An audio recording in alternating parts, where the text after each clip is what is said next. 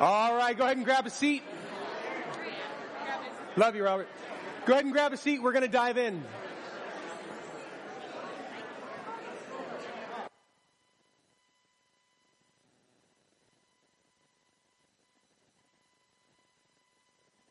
All right.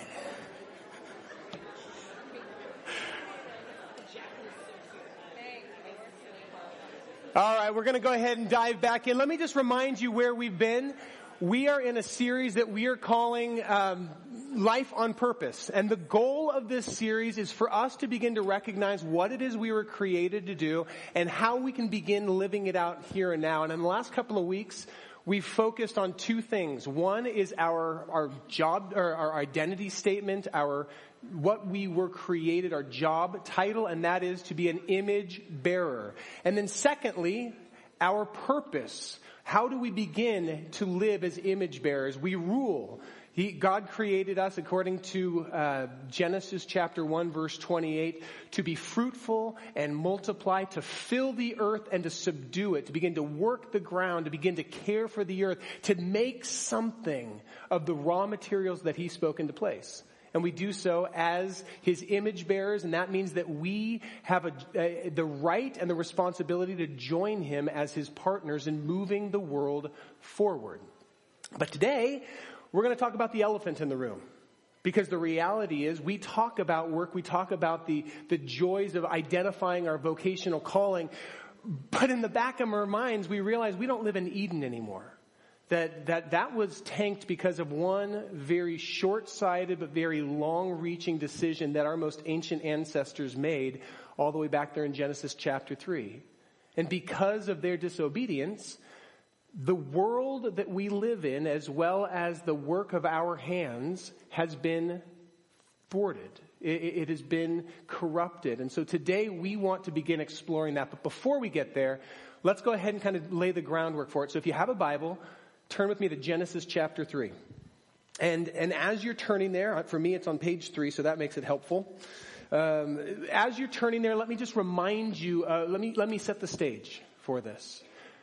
Throughout Genesis chapter 2, we see God placing His image bearer Adam into the garden, and then out of his side He creates a counterpart, a partner to him in Eve. She is to be a suitable helper, and by that is not derogatory in any sense, because the other person that is called our helper throughout Scripture more than anyone is God Himself.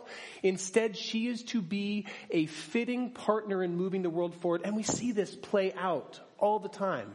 Because the truth of the matter is, Adam couldn't be fruitful and multiply apart from his partner, right?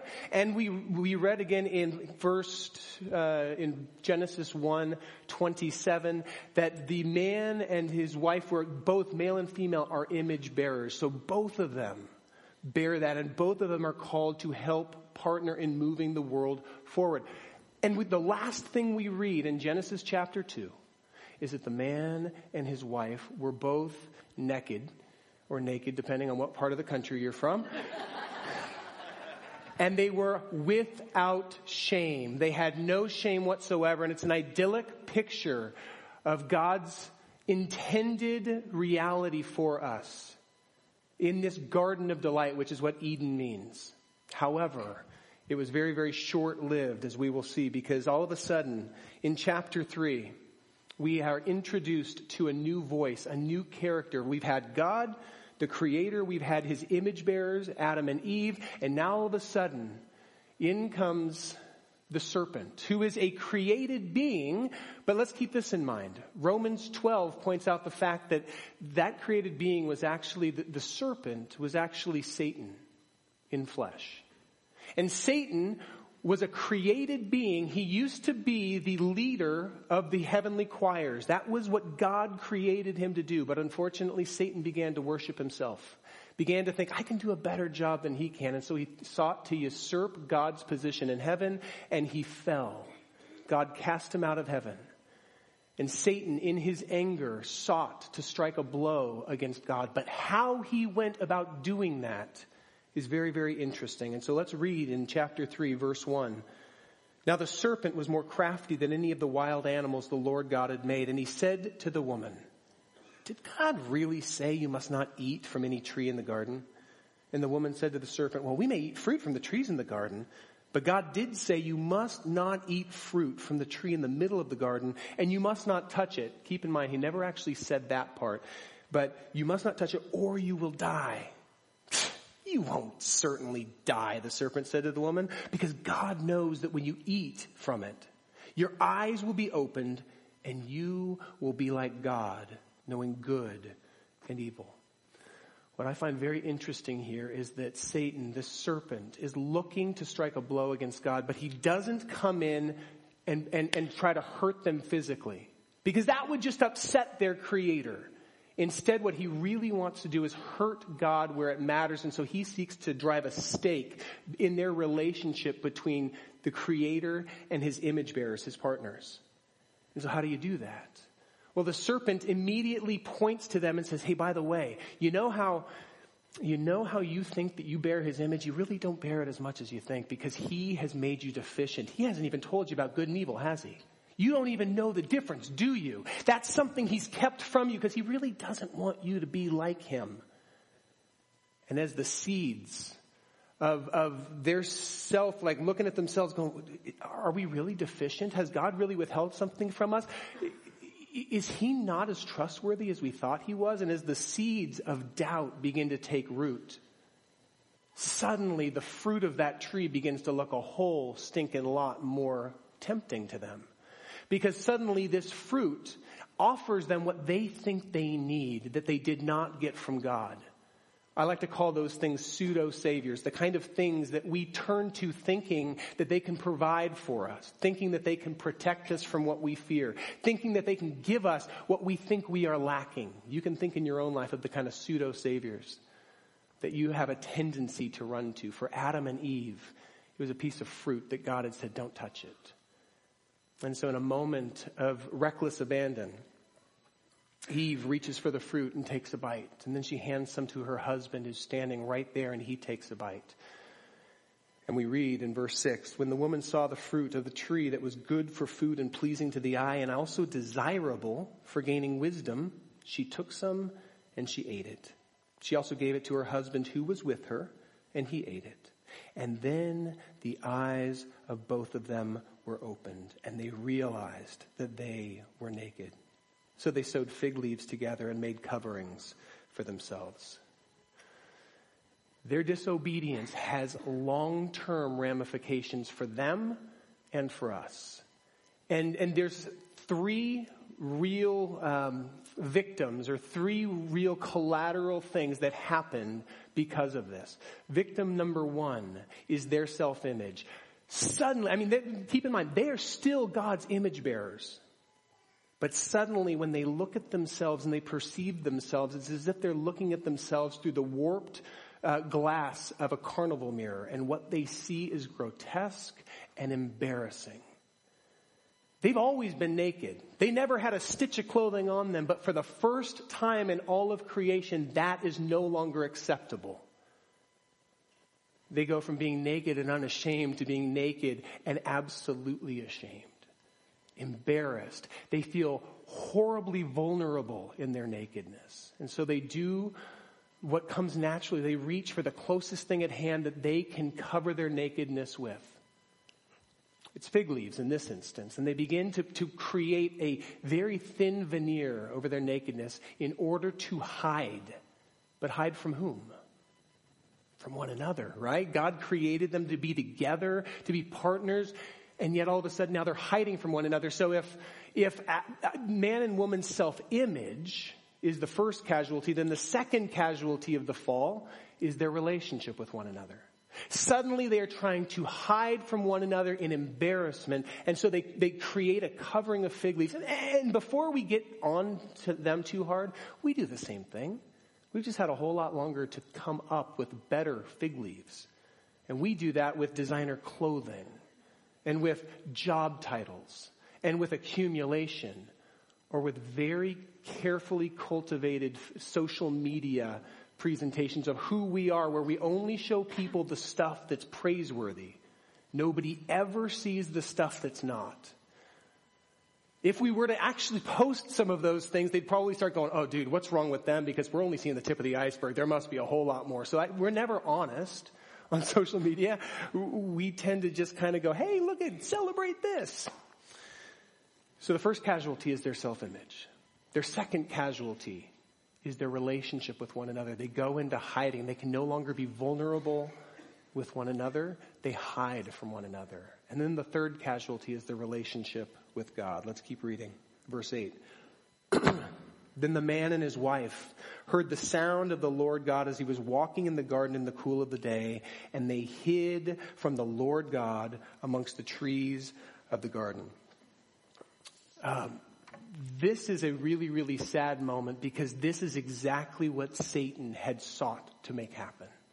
He had sought to drive a stake between humanity, the image bearers, and the one whom they were created to partner with in moving the world forward. And suddenly that's happened. When they hear God's voice, they hide from him in the trees. And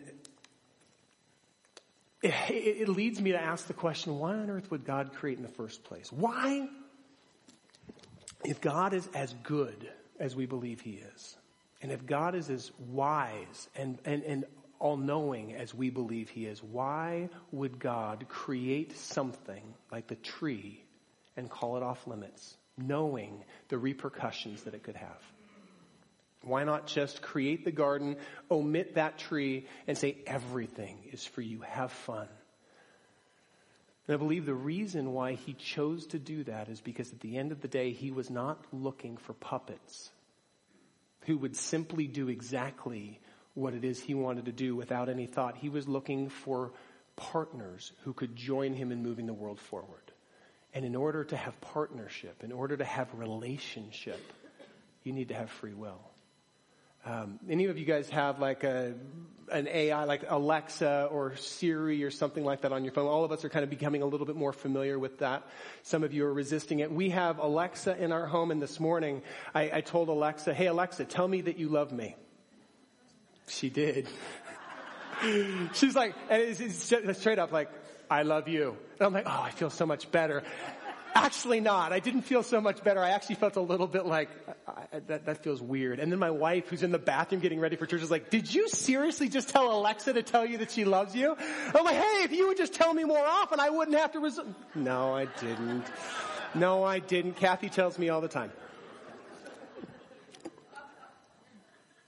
It actually made me feel really silly asking her, why? Why didn't it feel good to hear her say it? Because at the end of the day, she didn't have the ability to say otherwise, right? Because she is a program, an algorithm. She does what the programmer has programmed her to say.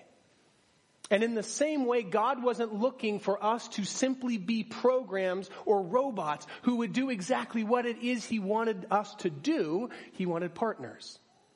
In the same way that it makes me feel silly because Alexa doesn't have the ability to say otherwise, so she says she loves me and it means nothing.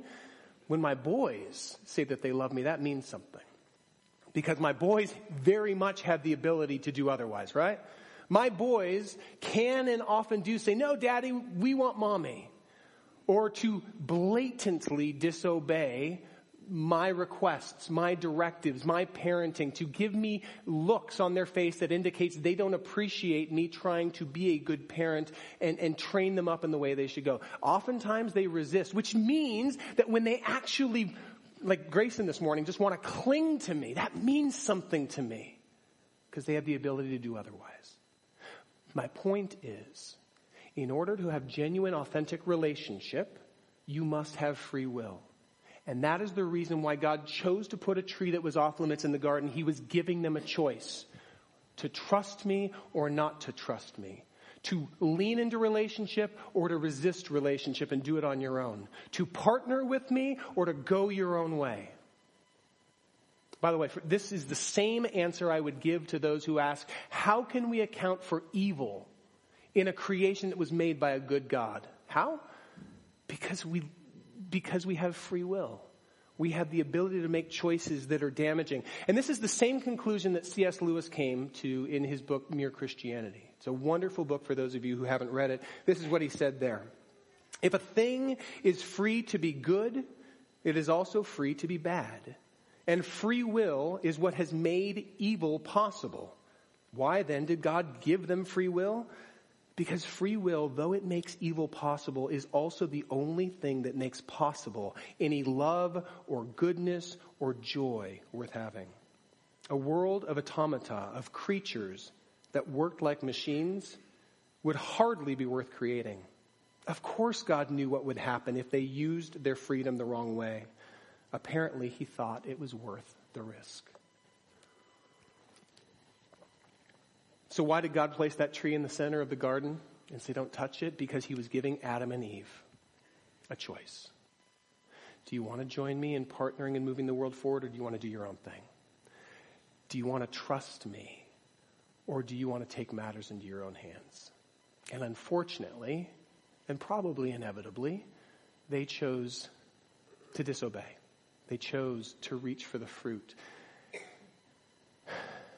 We are still experiencing the fallout of the fall. And it's really interesting to me to watch how God responds, because he does something that seems very contrary to the heart of a loving God. He curses Adam and Eve.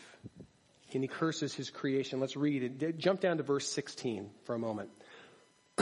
Now that we are skipping sections here, we're just trying to kind of grab hold of the narrative and understand how it flows. He begins by cursing the serpent. There will be enmity between you and woman. And he's really kind of foreshadowing what's going to happen when the offspring of Eve, the Messiah, would crush Satan once and for all. We're still looking forward to that, by the way. Once and for all. But then he turns to Adam and Eve, the image bearers, and he curses them. And pay attention to what he curses. He says to the woman, this is verse 16, he said, I will make your pains in childbearing very severe. That seems like an understatement, having only watched my wife go through this several times. I will make your pains in childbearing very severe. With painful labor you will give birth to your children. And your desire will be for your husband, and he will rule over you. Remember, the word desire there is not indicative of just a desire to kind of be together. It's a desire to control, to have some sort of influence over him. And he will domineer over you. A breaking of the marriage relationship. And then to Adam, he said, because you listened to your wife and ate that fruit from the tree about which I commanded you, you must not eat of it. Cursed is the ground because of you. Through painful toil, you will eat food from it all the days of your life. It will produce thorns and thistles for you, and you will eat the plants of the field. By the sweat of your brow, you will eat your food until you return to the ground, since from it you were taken. For dust you are, and to dust you will return. I want you to notice that the things that God chooses to curse are not arbitrary. They're very much in alignment with the very things that he actually created us to do. Remember that whole cultural mandate we talked about in Genesis 1:28? To be fruitful and fill the earth and to subdue it. Well, what are the things that God curses? He curses our ability to bring the next generation up. It goes from having children and finding joy in that to having a lot of painful labor in the process of bringing children into this world and being fruitful and multiplying. He curses the marriage relationship. It goes from a beautiful partnership to being this power struggle. But he created us to move the world forward together, and all of a sudden now there's enmity within the relationship. And then thirdly, he curses the work of our hands, the things that we do. No longer is the work that we have a blessing, now it is cursed. And let me be really clear here. We often talk about work, and people will read this and jump to the conclusion that work is the curse. And that is the furthest thing from the truth. Our work is not the curse. In fact, it was a blessing. All the things that God made us to do, remember the language of Genesis 1:28 is God blessed them and said, be fruitful and multiply. Fill the earth and subdue it. Rule. Our work is a blessing. We have been blessed to join God in moving the world forward, but our work is cursed. And that changes our ability to find joy in it. Why is this an important nuance? Because if we look at work as a curse, then the goal of life is to avoid having to work, which means when you retire, you have arrived. But you were created to work in partnership with God. Work is work isn't a curse in the same way that having kids are not the curse. And parents, for those of you with little kids, please no snide comments right now, okay? It is a blessing to be able to help train up, raise up, shape the next generation. It is a blessing to have people in our lives that we are walking with, journeying through life. We were created not to do life alone. We need one another. And it is a blessing to be able to join God in moving the world forward. But it is now cursed. What do we mean by that? I'm not talking about voodoo cursing, right? But God frustrated the very things that he called us to do. Have kids, be in relationship, move the world forward through the work of our hands. He frustrated them so that we can no longer find satisfaction. We can no longer find our provision. We can no longer find our identity in those things. And by the way, we still continue to experience the thorns and thistles of the curse. Here are just a few of them that I threw down. We've got fatigue, burnout, bickering, and back pain. Some of you take ibuprofen regularly. Morning sickness and stretch marks. Strife, litigation, greed, waste, poverty, injustice, and many of our favorite, counting down the minutes, hours, and days until you finally get to go on vacation, right? These are all part and parcel of the thorns and thistles that we experience in this broken, sin-scarred world post the fall. What one was that, Jeannie? I know, thorns. I am your thorn. No, I said I'm going on vacation with my boss. That's kind of awkward. Yeah. We're going to Israel together, okay? Just clarity here. With others are going as well, yeah. Wow. Okay, that one. Detour. Okay, so we experience thorns and thistles, and we see the fallout of the fall all over the place. Take the developing world, which for the majority of the 7.5 billion people on this planet is their existence. They can barely find work. Right now in South Africa and in Australia and other parts of the world, they are having absolute famines where there is not enough water to even be able to grow crops to survive. And so people are starving. And they work tirelessly to try to scrape together enough to feed their family on pennies a day. And those who are upwardly mobile, those who really want to kind of get to the tip of the top in these developing worlds, will move to the city, where they will often take a job in a sweatshop where they're working 14 hours a day on a conveyor belt doing one thing monotonously over and over and over again. Like they are a nameless, faceless, easily replaced cog in a machine. They don't have the ability to sit back and go, am I really fulfilled by putting this battery into that Tickle Me Elmo? Right? They just need to work to live. And I know that they're being taken advantage of because there's thousands of others who would gratefully take their job if they were to quit because it's not fulfilling. But it's not just in the developing world that we experience this. It's not just in the developing world where we see people take advantage of and sell into slavery or be willing to put their bodies on the line to try to sneak somewhere else where they have more opportunity. We see this here in America, in the land of opportunity, the very place that so many people are trying to sneak into so that they can provide more for their family. We still see the effects of the fall here. I mean, you may know your vocation. You may know what God has called you to do.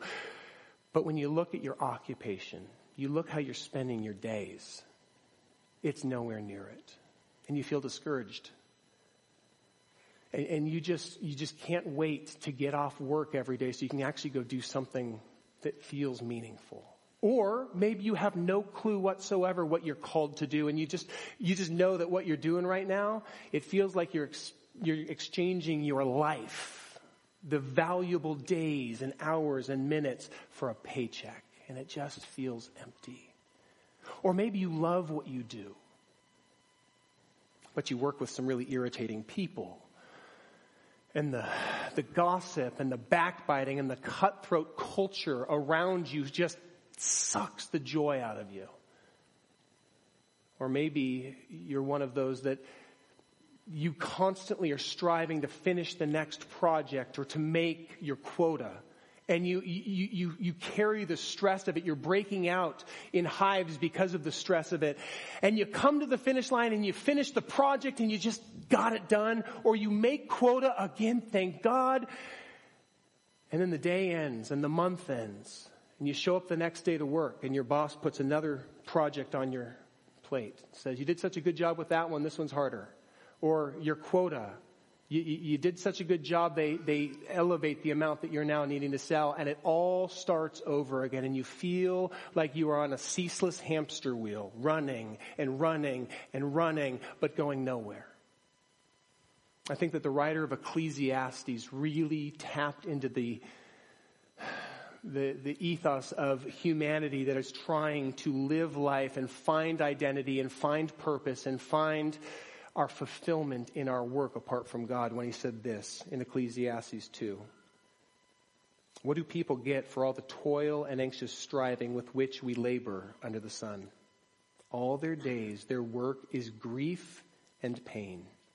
Even at night, their minds do not rest. It is meaningless. Before we start feeling, really despairing about this, because this is a bleak perspective on life, keep in mind that the writer of Ecclesiastes was writing about human beings' attempts to find fulfillment apart from God. And the reality is that we were never created to find our fulfillment apart from God. And so he's talking about life in the reality that the fall has created, in a world that has been corrupted, in a world that has been frustrated, in a world that has been cursed. And so here's the human predicament. You and I and every other human being on this planet were created to be image bearers, partnering with God and moving the world forward, raising up the next generation, filling the world, creating culture, and using the skills, talents, abilities, and time that we have to make a difference in this world, to make something of it and move it forward. But the world is cursed. And God, our Creator, cursed it. To which we go, thanks God, way to kick humanity when we were down. Right? And not only, and some of you are squirming in your seats like, that's not nice. He's God. He's bigger than you. Yeah. But a lot of times when we really think about it, God's the one who put the tree in the garden. God's the one who said, don't touch it. God knew they were going to touch it. Sure enough, they touched it. Then he curses not only them, but he curses us. We didn't touch the fruit, but we're certainly feeling the effects of it. To which my kids would go, that's not fair. And I would respond, the world's not fair, right? And the joys, the thorns and thistles of parenthood. But what if we're looking at this all wrong? What if the curses were not simply the punitive consequence of an angry, spited God who's mad at his image bearers for disobeying him? What if they were actually the loving response of a Father God who created us to do relationship with him and still wanted that? What if they were redemptive and not simply punitive? That would feel a whole lot better when we look at them. Well, let's consider them for a moment. Consider Adam and Eve, our most ancient ancestors, and consider the evidence here. When Adam and Eve began to question whether God was good, began to question whether he had somehow made them deficient, what was their knee-jerk reaction? Reach for the pseudo-savior, reach for the fruit, take a bite, because this can give me what he withheld from me. And when their eyes were suddenly open and they felt ashamed that they were naked, they felt overly vulnerable, what did they do? They reached for the pseudo-savior of the fig leaves and they tried to create coverings for themselves. And when Adam and Eve heard God walking in the garden, coming towards them, what did they do? They hid behind a bush as if they can somehow hide from their Creator. But in all of these things, they showed our human propensity to try to take matters into our own hands, to solve our own problems, to do things our way, to move away from Him as opposed to running to Him. But keep in mind, why did God create us? To be in relationship with Him, to partner with Him in moving the world forward. And now He recognizes that our tendency will be to run to the very things that He created us to join Him in, namely having kids, our relationship with one another, and our work. We'll look to those things to satisfy, to fulfill, to give us purpose, to find our identity in. And He says, no, I'm going to cut the legs out from under those things. I'm going to curse them and frustrate them in such a way that you will never find your identity. You will never find your fulfillment. You will never find your purpose in those things. You'll only be able to find it in me. And in so doing, the curse has cut a God-shaped hole in all of us that can only be filled with Him. Is this making sense? So no, you won't find your fulfillment in bearing children. You will find pain, you will find frustration, and you will find joy because we were created to do this, but you will still experience tremendous amounts of pain. Not just when you're bringing them into the world, but as you're raising them up through it. Many of you have felt your hearts pierced because of children who have chosen to express their own individuality and their own ability to have free will. And no, your spouse will never be able to complete you, regardless of what Jerry Maguire said. Because you are already complete in Christ. You find your completion in Him. A spouse might be a partner to you in doing life, but even if you are single, you are still complete in Him, and do not for a moment begin to believe that you are deficient because you are single.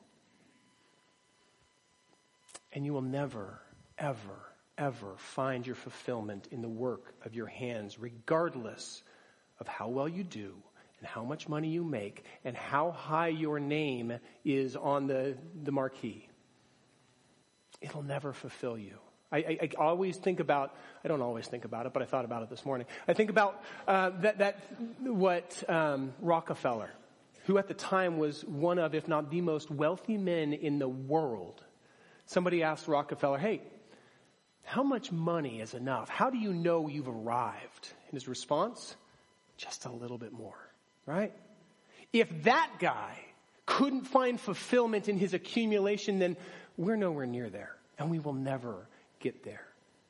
But what he recognized and what he articulated for all of us is that when we try to find our identity by putting a ladder on the wall of accomplishment and work, we have put our ladder against the wrong wall. And perhaps what we need to remember is that we were already complete where we were. And everything that we do, every relationship that we have, everything we do from this moment forward is an outflow of what is already true of us. I am a child of God. He loves me. He has adopted me into His family, and I am completely and utterly secure in that. I need do nothing more than rest in that. And then I begin to step, and every step I take is with the foundation of knowing I'm His kid, created in His image. He loves me. And He's invited me to join Him in moving this world forward. I'm going to do it imperfectly. I'm going to make some mistakes, but I'll tell you what. It brings me far more joy watching my boys join me in doing something than having it be perfect. There are times as a faulty human being that I would prefer it to be perfect. But if I had to make the decision of do I want my boys to do it with me or do I want to do it myself, I would pick them with me every time. And your father, who is far less flawed than me, that's an understatement. That's called hyperbole, by the way, and that is a literary device, not a character flaw. Okay? Your father loves you more than you could ever possibly fathom. And he has invited you to join him in moving the world forward. But first you must recognize who you are. You don't do things to earn who you are. You do them out of who you are. Making sense? Okay, that wasn't in the notes. So looked at from this perspective, we can begin to see the curses for what they were. They were the loving response of our Creator, who recognized that we, humanity, because of sin, were bent to our own devices. And this was his loving way of bending our hearts back towards him and reminding us that you will never find your fulfillment apart from me. Or as Augustine famously said, you have created for us for yourself, O Lord, and man will be restless until we rest in you. We will seek to find our fulfillment in everything. Our work, our relationships, our accomplishments, our kids' success, our accumulation. But it will never satisfy until we come to that point of recognizing, God, I'm already complete in you. I need you. Let's do life together. And then suddenly everything changes. You were created to move this world forward with God. But if you simply try to move this world forward for God apart from him, then you're like that light bulb devoid of being screwed in. You're not going to be bearing any light. You're not going to be fruitful. You are nothing more than a glorified paperweight. And you're missing the point of what you were created for. God reminded me of this very vividly about 2 or 3 weeks before I came to Lighthouse. I was having a journaling session with him one night. And I said, God, I need to know what you want me to do. At the time, I was kind of weighing about 3 different directions I could go. Do I go get my MA in writing and become a professional writer? Do I go become go get my PhD so I can teach full time at university? Do I go back into pastoring or some option? I don't know. God, I want to know what you want. And so I wrote that question. God, I need fresh marching orders. What do you want? And then I just waited for the Holy Spirit to impress something on my heart. And I felt, as strongly as I've ever heard him speak to me, I felt him go, you can do anything you want. And my initial response was, no, not what I want. What do you want?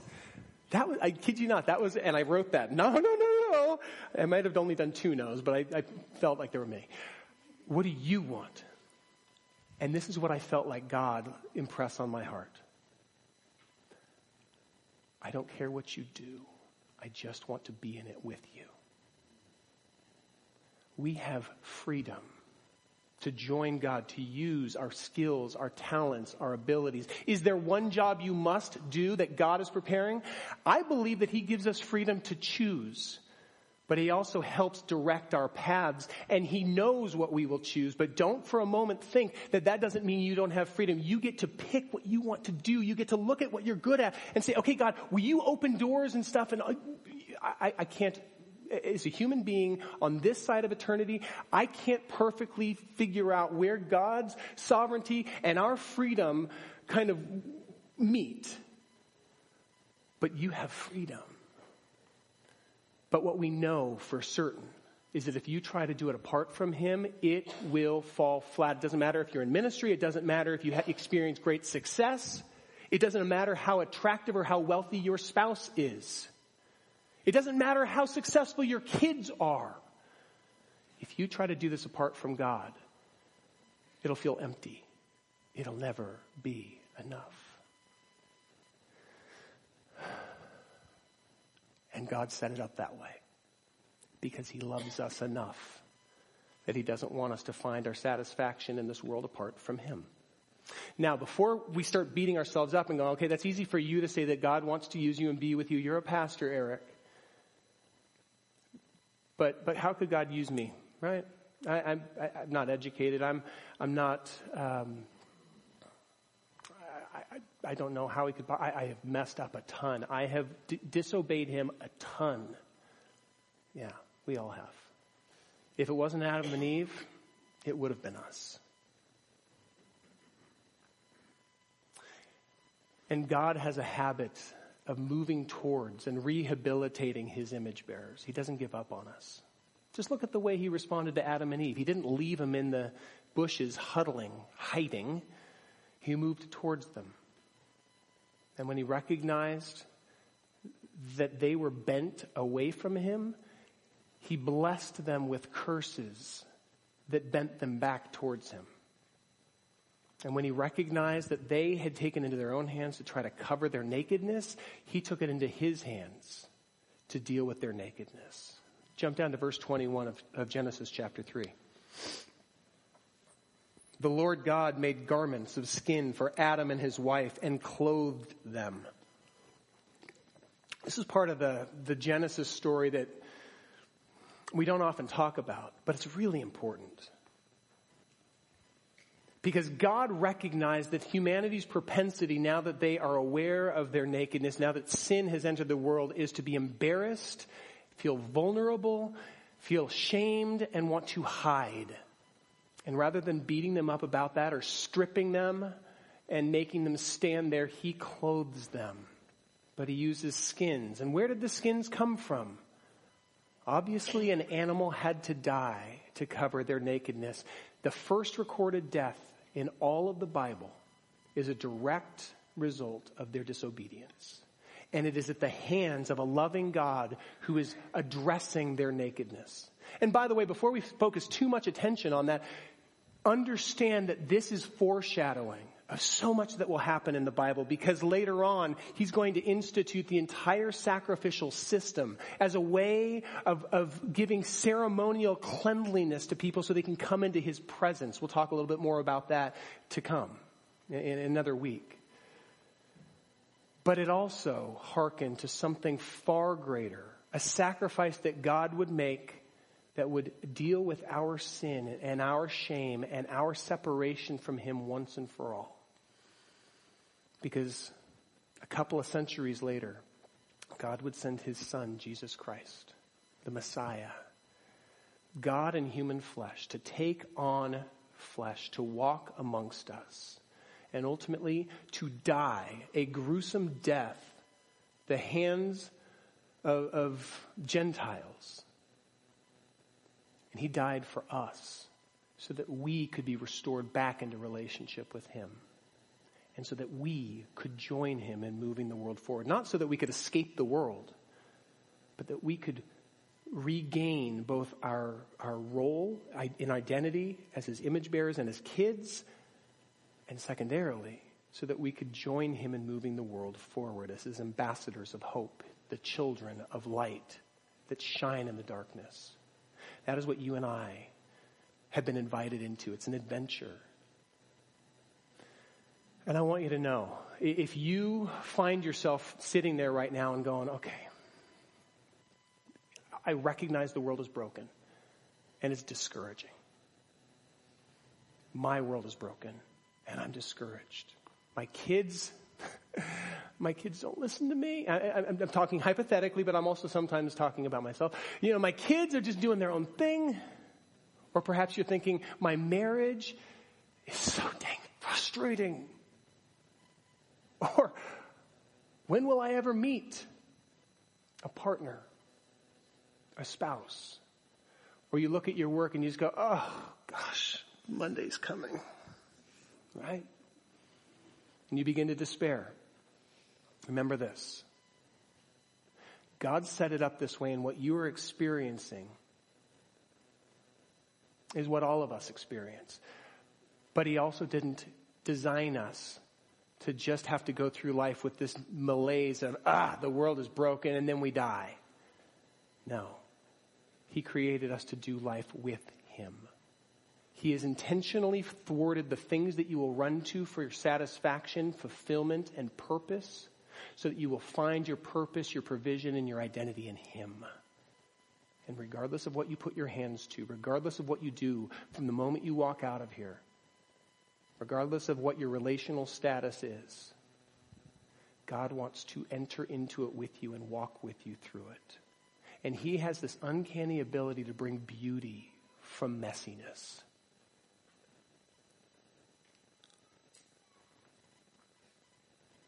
And so the invitation this morning, as I invite the worship team forward, is to stop trying to do life on your own.